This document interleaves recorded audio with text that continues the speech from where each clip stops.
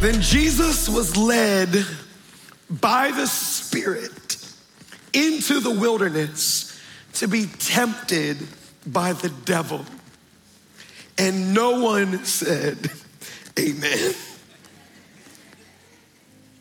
We were talking last week about how there's 3 tests that you have to pass before you step into the next miracle that God has for you. Last week we were talking about the test of your appetite. It goes on to say that Satan told Jesus, turn these stones into bread. And Jesus said, no, I'm not, because whoever feeds me controls me, and I ain't gonna let you control me. So this week is test number 2 in verse 5. It says, then the devil took him to the holy city and set him on the pinnacle of the temple and said to him, if you are the Son of God. Look at your neighbor and say, what you mean if? What do you mean if? Do you know who I is? He said, if you are the Son of God, throw yourself down, for it is written, I will command his angels concerning you, and on their hands they will bear you up, lest you strike your foot against a stone. Jesus said to him again, it is also written. Don't miss that. Y'all know Satan quotes scripture, right? Satan knows more Bible than some believers do. And he'll manipulate it. Jesus said, no, it's also written, you shall not put the Lord your God to the test. Father God, we're grateful, we're thankful. We declare that we believe in you. You are a God of signs, wonders, and miracles. And God, we know that as we're sitting in these rooms, you're working on our behalf. God, you're in that office, you're in that hospital room, and you're in that home. God, you're doing things that we can't do in our own strength. So we extend our faith right now and say, God, do what only you can do. And we will be ever so careful to give you all the glory, all the honor, and all the praise. In Jesus' name we pray. Amen and amen and amen. I don't know about you, but even though I am 36, I have certain encounters as a child that I remember as if it were yesterday. I remember the touchdowns that I scored.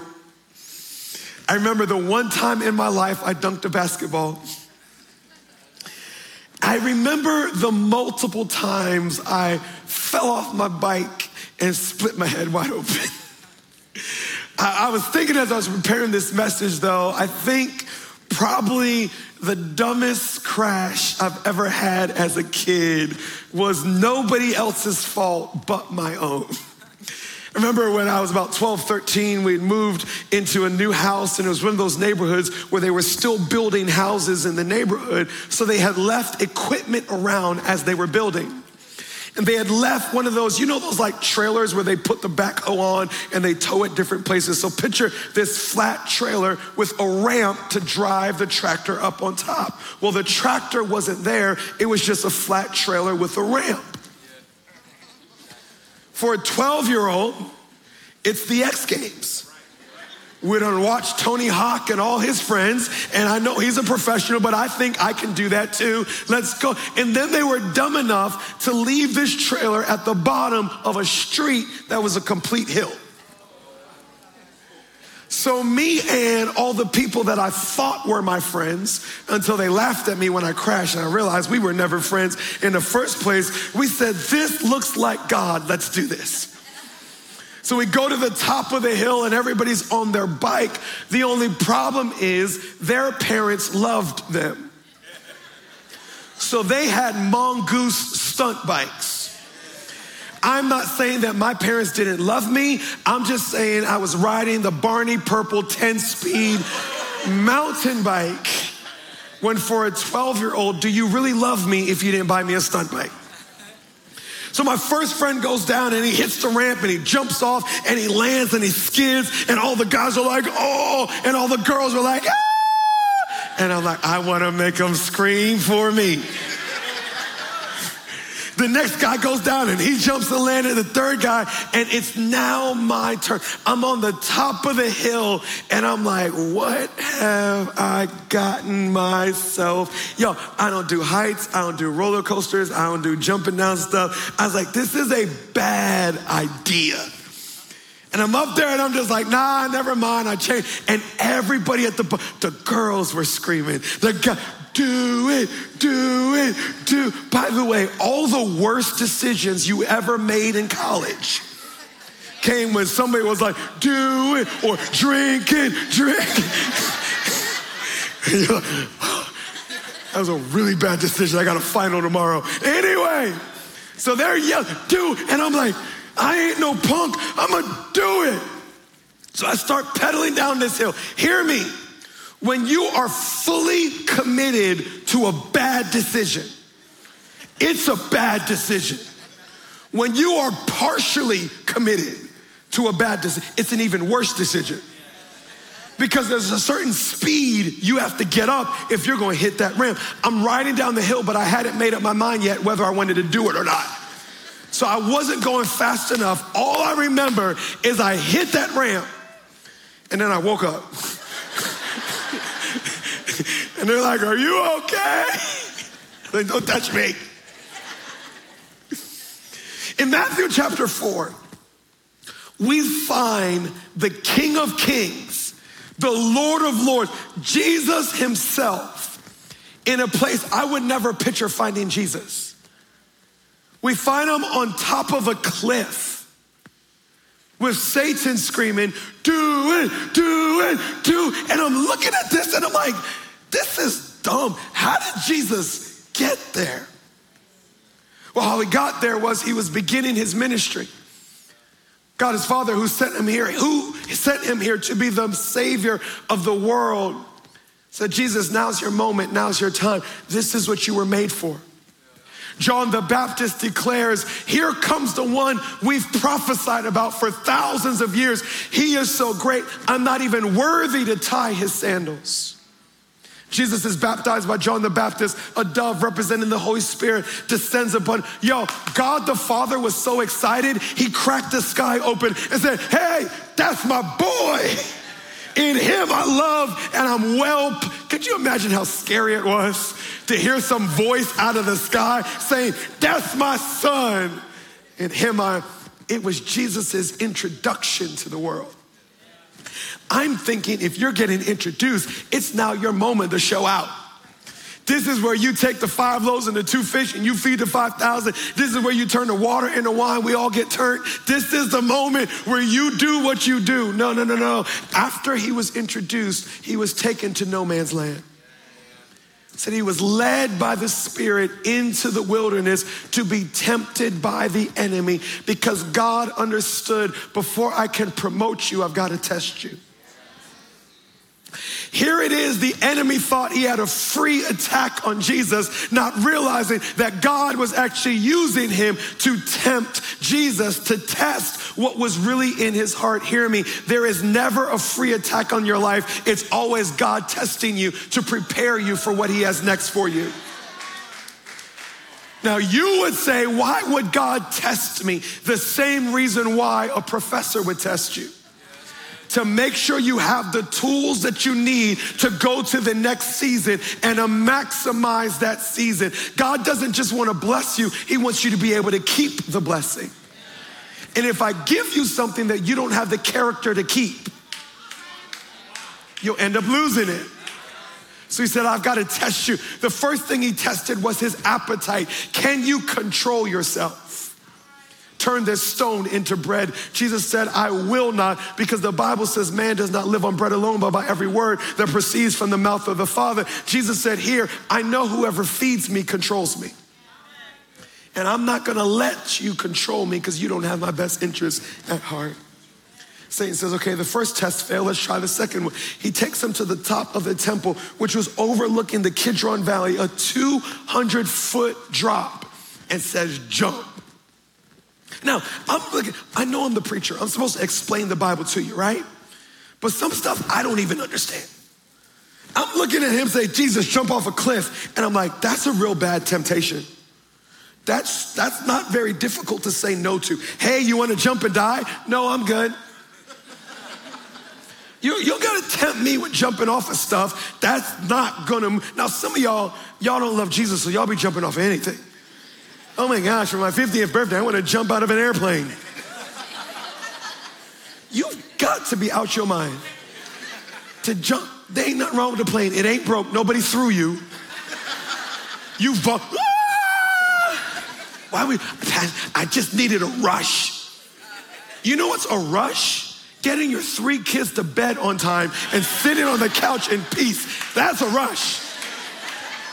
Jumping out of a plane. There's 15 other ways to die on ground level. You don't gotta die up there. But I'm looking at him like, this is dumb. Nobody would jump off a cliff. Why would he tell him to? Then all of a sudden I realized it wasn't about the jump, it wasn't about the cliff. Here's what Satan really was saying. You're Jesus? You're the Messiah? You're God?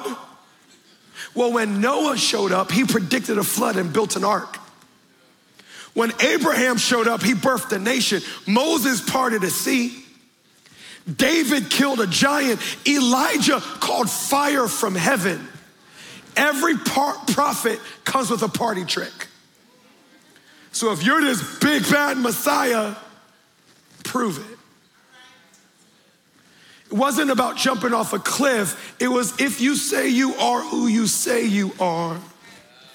I double dog, oh he's Satan, I double demon dare you. That's how you know not to do it. He was saying, prove yours. Here's the second test. It's the test of insecurity. God said, before I can take you to the next miracle that I have for you, I've got to make sure that your motivation is not proving something to someone. Because as long as you live your life based on how people see you, how they perceive you, you're going to respect as respectfully. If respect means that much to you, you will miss all that God has for you. God said, before I can take you to the next level, I've got to make sure that my opinion of you matters more than anybody else's opinion of you. Three quick thoughts. First one is this, write this down. Confidence doesn't demand attention. Confidence, when you know who you are, you're not really concerned about what people think about you. But we're in church, can we tell the truth?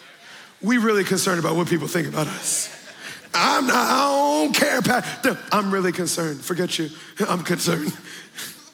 Why would a kid ride down a hill and jump a mountain bike off a ramp? The same reason an adult would buy a car they can't afford. Do it. I'm coming for y'all lives today. Boom, boom, boom.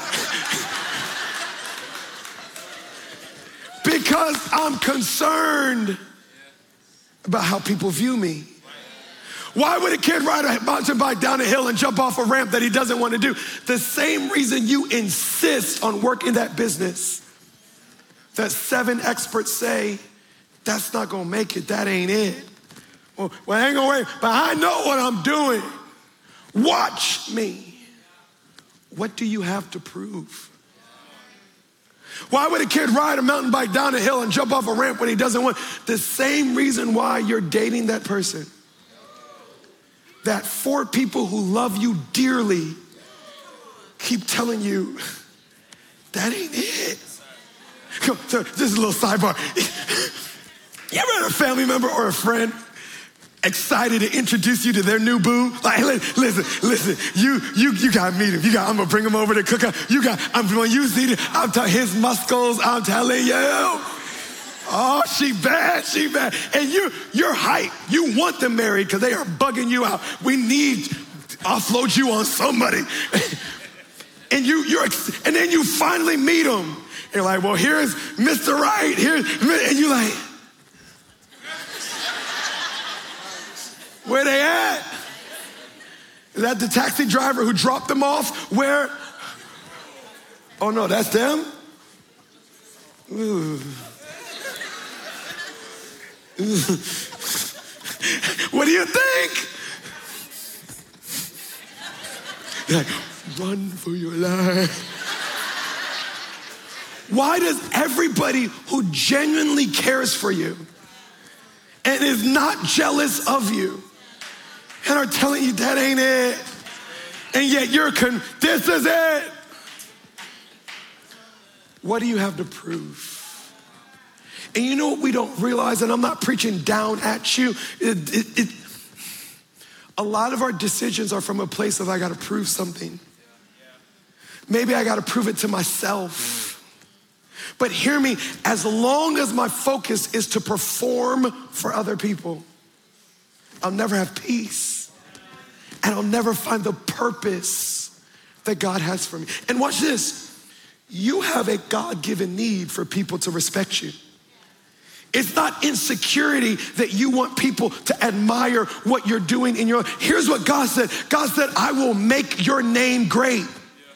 Why would he bother to make your name great if it wasn't important? It's important that you have a good name.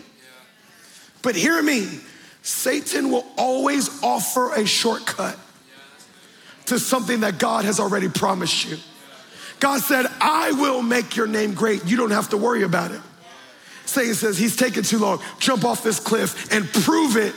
And watch this. He said, because it is written. You know Satan knows scripture and he will spiritualize foolishness. Bible says this in 2 Corinthians chapter 11, verse 4. And no wonder, for even Satan disguises himself as an angel of light. It's amazing how we can spiritualize bad decisions. I'm not talking about you, okay? I'm talking about the person sitting next to you. I get this all the time. Pastor, I want to talk. Do you have a moment? Can I share something? Okay, yeah, I want your advice. Okay, tell me. Tell me about somebody they're dating, the business they want to start or whatever it may be. And they start the conversation with, so God told me to. Cool. Why are you talking to me? Well, I want to know what you think. No, you don't. Because you just told me God told you.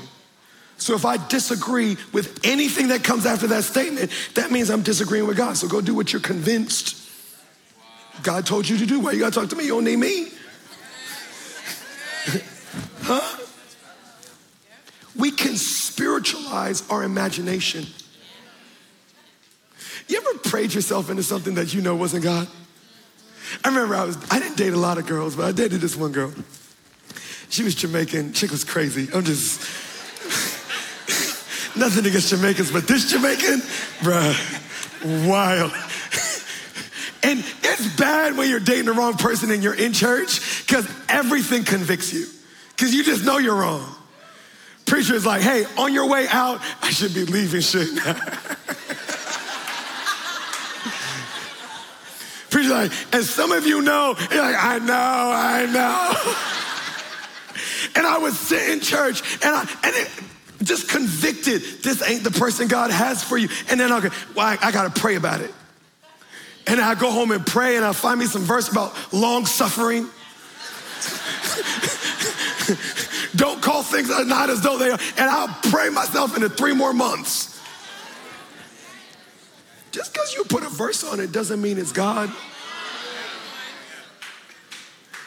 And if you're gonna step into all that God has for you, he is saying, are you gonna make decisions from what you're trying to prove to other people or prove to yourself? Are you making decisions based on how it makes you look?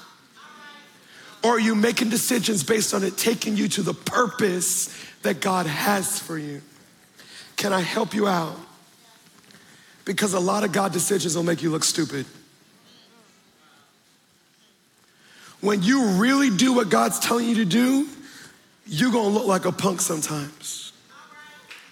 Because he'll mess around and make you apologize to people who aren't sorry. He'll mess around and have you keep your mouth shut even though they're talking about you. He'll mess around and have you leave a job that is somebody else's answered prayer. You left that? Yeah. Why? I don't know. It's wild when God tells you to walk away from something that is somebody else's miracle. They would kill for that, and God's saying, no, that's not the best that I have for you. The Bible, let me just read the Bible. 1 Corinthians chapter 1, verse 27 says this, but God chose what is foolish in the world to shame the wise. And God chose what is weak in the world to shame the strong. What is it saying? It's saying that God's path to your purpose will not make sense to everybody else. Sure, half the time it won't even make sense to you. And if you're paralyzed by what people think of you, you won't have the ability to follow God's plan for you. Some of us is not proving something to somebody else, it's proving something to ourselves. And we're smack dab where God's called us to be, but yet we're paralyzed with guilt of we should be doing something else. So maybe you're in a season where you're staying home with the kids and you're overwhelmed with guilt because you feel like I should be out there working, adding income to the household. Or maybe you're out there working, adding income to the household, and you're overwhelmed with guilt because you feel like I should be spending more time with the kids. If you're not certain, I'm not doing this for how I feel or what they think, I'm doing it solely for who God's called me to be, you will keep on stepping in and stepping out of the purpose that God has for you. When I was 16, I got filled with the Holy Spirit for the first time and got called into the ministry. What do you mean called? Did you hear a voice? No, I just had a conviction that there's nothing else I wanted to do with my life than appoint people to Jesus. Now that was a big deal for me because my dad was a pastor longer than I've been alive. So my entire life up to 16, I told God, I'll do anything you want me to do except be a pastor. I love God. I had nothing to do wrong with God. It was the people I didn't want to deal with. You people be crazy. I said, I want to deal with these people. God, my goal, I want to start a business, be rich as a God, and I'll tithe. I'll be the biggest giver. I won't be no pastor. But at 16, he just arrested my heart. And he said, there's nothing else I could see myself doing. And he said one thing. He said, serve your dad's ministry until I tell you something different. So from 16 to 18, 18 to 20, 20 to 22, 22, 23. I'm serving in my dad's church and nothing he promised me I'm seeing. I got friends that are going off to Bible college. I got friends that are getting jobs as campus pastors and student pastors, and all these doors are opening up for them. And I'm just, what are you doing? Want me to tell you the truth? I don't know. He told me to stay. This is why I don't really trust guest speakers. We get guest speaker here in church. I let them preach. Now I shove them out the back door because guest speakers be shady. Every guest speaker that would come to my dad's church tried to hire me. I said, what are you doing here? I'm being faithful. Is your dad paying you? The Lord shall provide. Why don't you come with me and help me with? I can't. Why not? I don't know. God told me stay here. And everybody, oh my gosh, he was a pastor at 23 and look what Union Church has become. You know how this happened? I stayed in a wilderness that made no sense. That prophet after prophet came in and said, you're wasting your anointing. And I said, maybe, but this is what God told me to do. So I'm gonna do what he told me to do. If you have to have everybody approve with your decisions, you'll never step in all that God has for you. Second thing is this, write this down. I must have confidence in my calling. Satan said, if you are the Son of God, prove it. Now, I don't wanna call you Satan, but, okay, let me talk about myself and just know, look at your neighbor, say, he's really talking about you. He's really talking about you. Satan was trying to get Jesus to prove that he was real. How many times do we make God prove himself to us? Either verbally or subconsciously. How many times do we think, God, if you really loved me, you would answer this prayer? God, if you loved me, my loved one would be healed by now. God, if you loved me, I'd have a job by now. God, if you loved me, you would open this door. If I love you, did you not see I sent my only son who shed his blood, who gave his life? Whether God loves you or not was confirmed on the cross of Calvary. But yet subconsciously, we keep making God prove himself to us. And it's not because he's unfaithful. It's because we're insecure. It's like that person that you keep telling them that you love them and they keep on asking, do you love me? Yes. Well, yes. If you ask me one more time, about to tell you no. Sheesh. Now, what I try to do is preach the word of God, but also to be honest. It's a lot easier to say, don't be insecure, than it is to not be insecure. It's really easy to say, don't live your life based on what people think. But every time I preach, I get off the platform, go in the back room, and I say, what y'all think?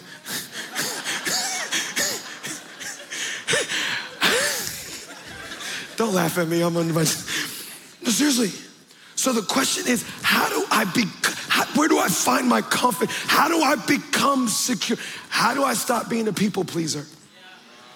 And you know what a bunch of super spiritual people will say? You just need to get into the presence of the Lord. You need to pray. If you get into the anointing, you'll be secure. Stare into the eyes of Jesus.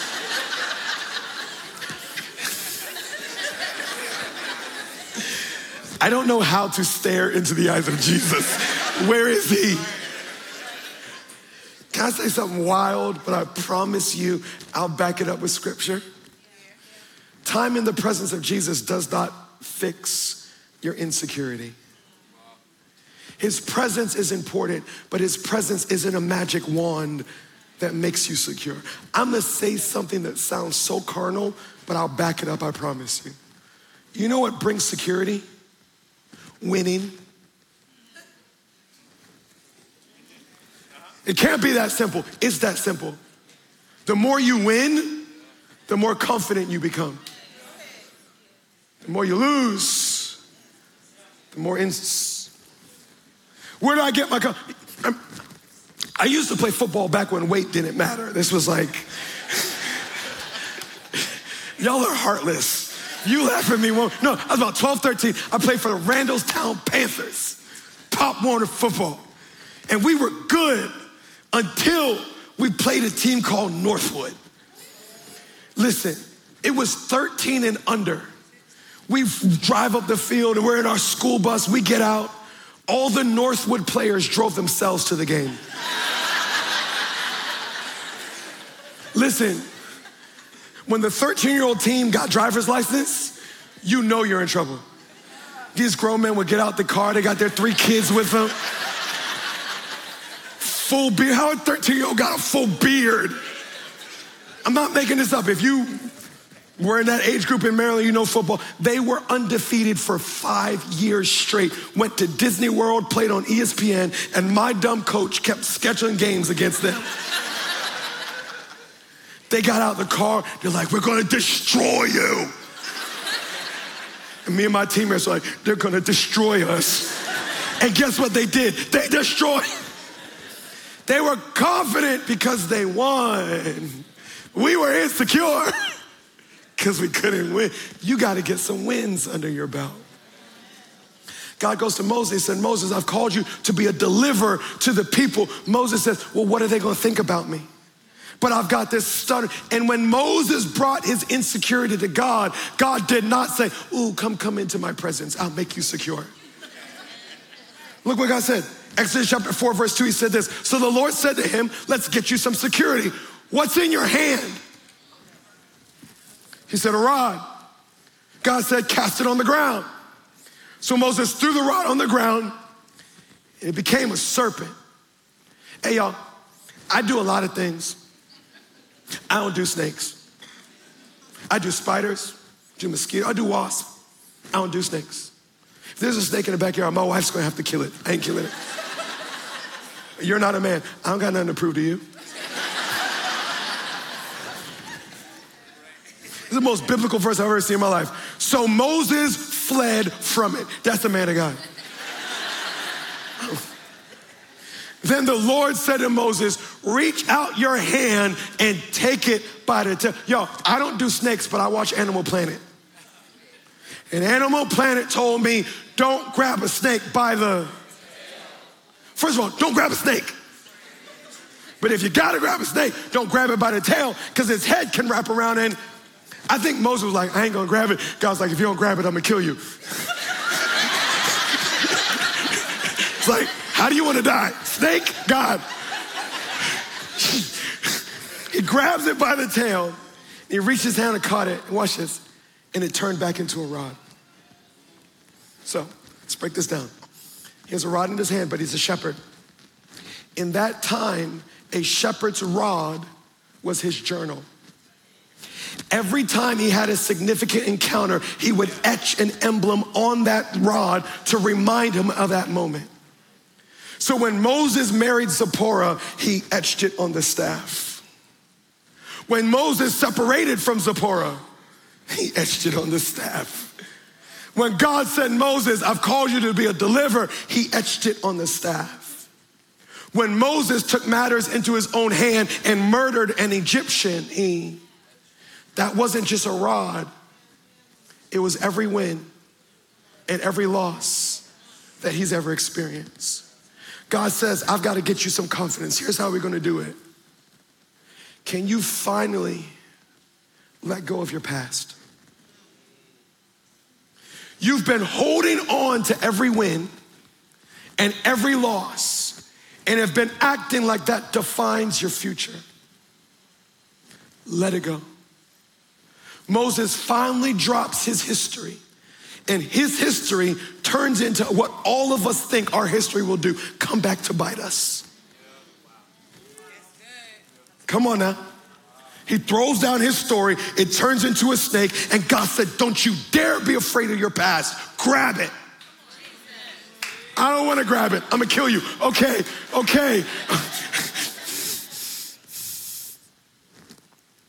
Because that divorce does not define you. And that abortion is not the end of your story. And that foreclosure is not the end of your story. And part of your insecurity is you think your past defines your future. And God says it's not your past that disqualifies you for your future. It is the fact that I've called you and I know you and I knew the mess ups would come and I knew the detours would come and I still had a great plan for your future. Watch this. He picks up the rod and it turns into a staff again. Y'all know your Bible. What did he part the Red Sea with?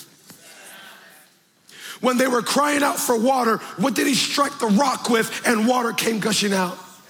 When Pharaoh said, oh, I need to see something to know that you're from God, and he throws it down and it turns into a snake and it devours the snake that the sorcerers had created, what did he use? When Israel said, we don't have to listen to you, and he stuck it in the tabernacle and it budded, representing the favor of God, it was the same thing that he was ashamed of and did not want to drop in the presence of God. God is saying the things you don't want other people to know about, the things that you think disqualify you, are the exact things I'm going to use to bring your victory. Listen, when you throw a staff on the ground and it turns into a snake, you're pretty certain God's with you.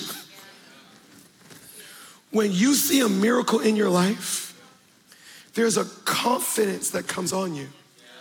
Oh man, I'm not in this by myself. When you've seen enough miracles, you're no longer intimidated by interviews. You start saying crazy stuff like, you don't get to decide whether I get the job or not. I mean, please don't say that out loud. That might mess things up. But you need to walk in with the confidence of, you're interviewing me, but you're not the decision maker. Because my steps were ordered by God before you woke up this morning. And if that's what God has for me, it's already mine. Confidence comes when you know who's got your... So we gotta get you some confidence. Can I teach you how to get a miracle? You ready? 4 quick steps. You'll give him 30 seconds. Step number 1, get into the presence of God. He'll speak to you. As you pray, as you read your word, as you are in Sunday service, here, God's gonna tell you to do something. It may be to forgive somebody. It may be to tithe. He did tell you to tithe. It's in the Bible. He may tell you to put your wife or your husband's needs above your own. Whatever God tells you to do it. Get in his presence, hear from God. Step number 2, obey. When you obey, look for the miracle. hear me. God always, not sometimes, God always rewards obedience with miracles. So when you obey and you see God do something for you that you could not do for yourself, that's the comfort. Oh man, he's with me. Whole time I thought I had to pull myself up by my bootstraps. They lied to me. I don't gotta pull nothing up. He got me. And when you see him moving in this area and that area, here's the thing. When you've got a miracle here, and there, you ain't worried about the one that hasn't happened yet, because you know the same God who did that and that and that is gonna do that and then a Christian that has seen God do things for them is a scary individual. Their chest is just out a little bit, their head's just a little bit straighter. There's just a confidence about them of, I like you, but I don't got nothing to prove to you because I know who I am. Last thing is, let's write this down. The word divides confidence and arrogance. There's some people who live their life, I ain't got nothing to prove to you. And it's arrogance. It's not confidence. There's some people with their life, I got nothing to prove to you, and it's confidence. And it's not arrogant. How do I know the difference? Because I'm not trying to teach you, go out there and say, forget everybody else, just do you. That's not the message. The message is live a life with nothing to prove to. How do I know the difference between confidence and arrogance? Hear me. It's not the action. It's the intention behind the action. Because sometimes it's faith to say something in the midst of adversity. And sometimes it's arrogance to say something when God told you to be quiet. Sometimes it's faith to keep quiet even though they're running their mouth. And sometimes it's God. How do I know? It's not the action. It's just simply, why did you do that? Is the why because if it didn't happen, you would look bad? Is the why because I've got to, why'd you go back to get that degree? Because you got something to prove? Or because this is what God's called me to do. I'm not trying to impress you. I'm just trying to make an impact. I'm not trying to perform. I'm just trying to walk out my purpose. Now here's the problem. We be lying to ourselves. You ever told somebody, it's not, come on parents, when you whoop your kids, you be lying to them. It's gonna hurt you a lot more than it hurts me. No, it hurts me. You a lie. We could tell ourselves we're doing something for good reasons, and truth be told, we're doing it for selfish reasons. The Bible says this in Hebrews.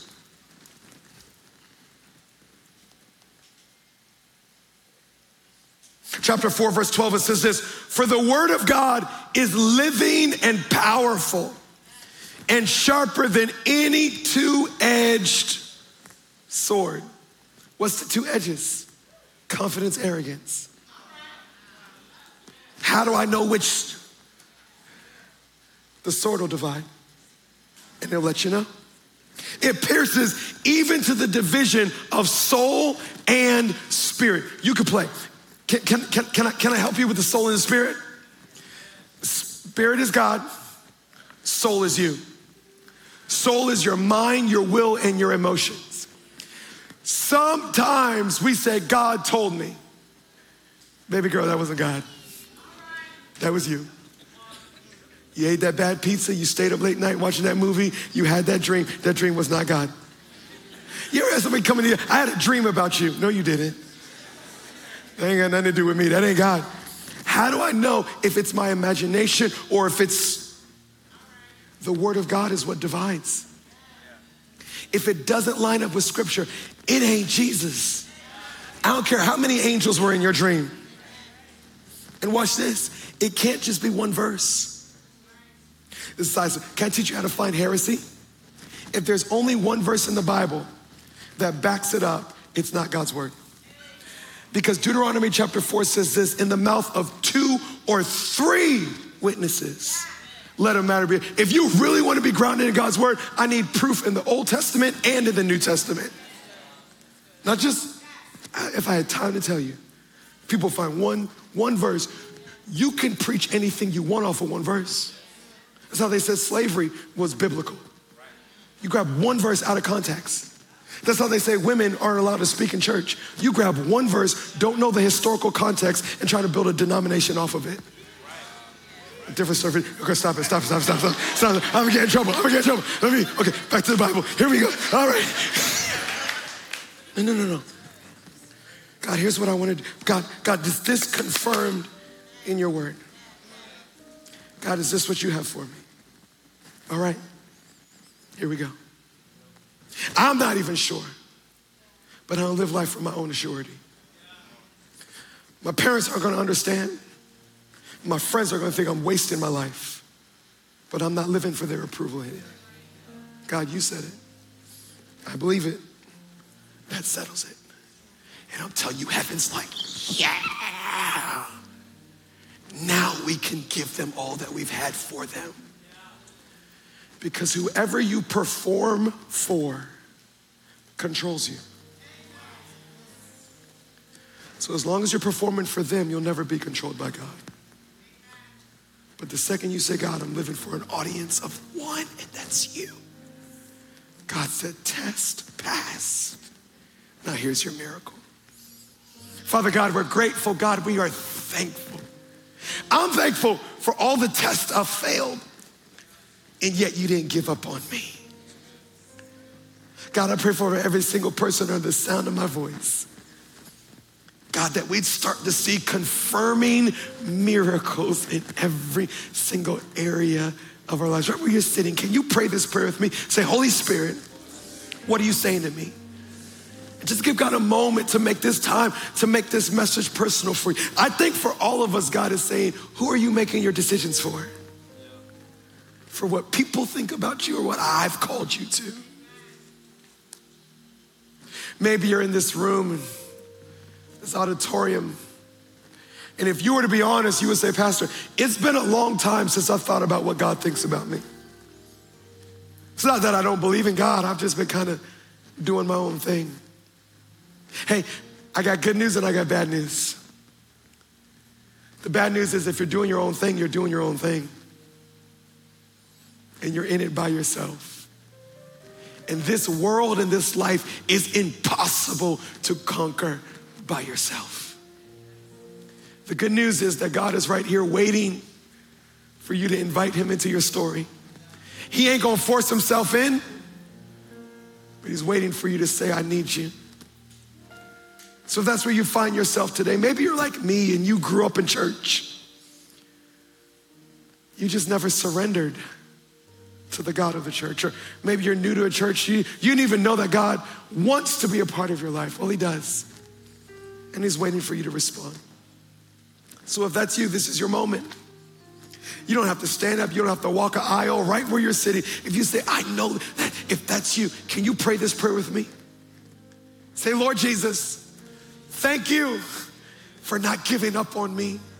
Thank you for shedding your blood, for dying on the cross, so that all of my sin, all of my mistakes can be erased. In this moment, I surrender. I give you all of me. Be my Lord, be my Savior.